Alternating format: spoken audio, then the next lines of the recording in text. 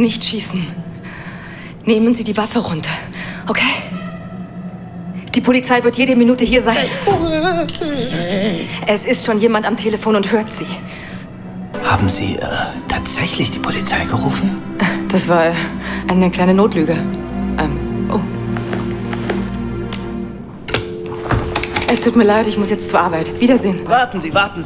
Den trinken wir zusammen und beruhigen uns wieder. Oh, es tut mir so leid. Sie verstehen das nicht. Mein Boss wird mich feuern, wenn ich zu spät komme.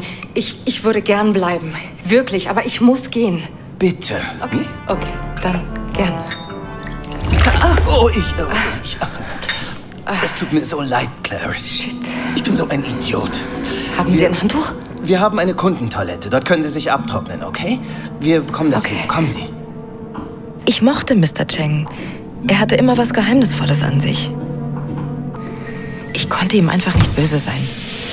Was mich mehr beunruhigte, war, dass die Polizei einfach nicht auftauchte. Ich bitte um Entschuldigung. Ist schon in Ordnung. Machen Sie sich keine Sorgen. Es ist ja kein Rotwein. Ich muss mich nur wirklich beeilen.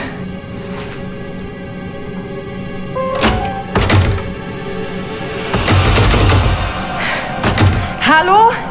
Hey, Mr. Cheng! Die Tür ist blockiert. Oh, wirklich? Komm schon. Ich muss hier raus.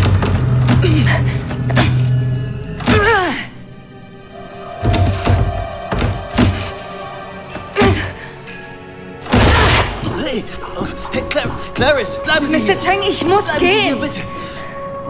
Warten Sie, haben Sie mich eingesperrt? Was ist hier los?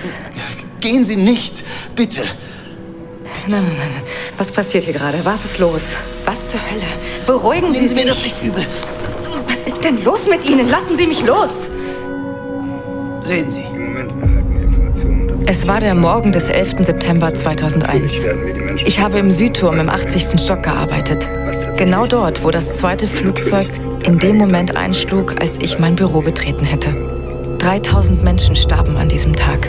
Und ich wäre eine von ihnen gewesen.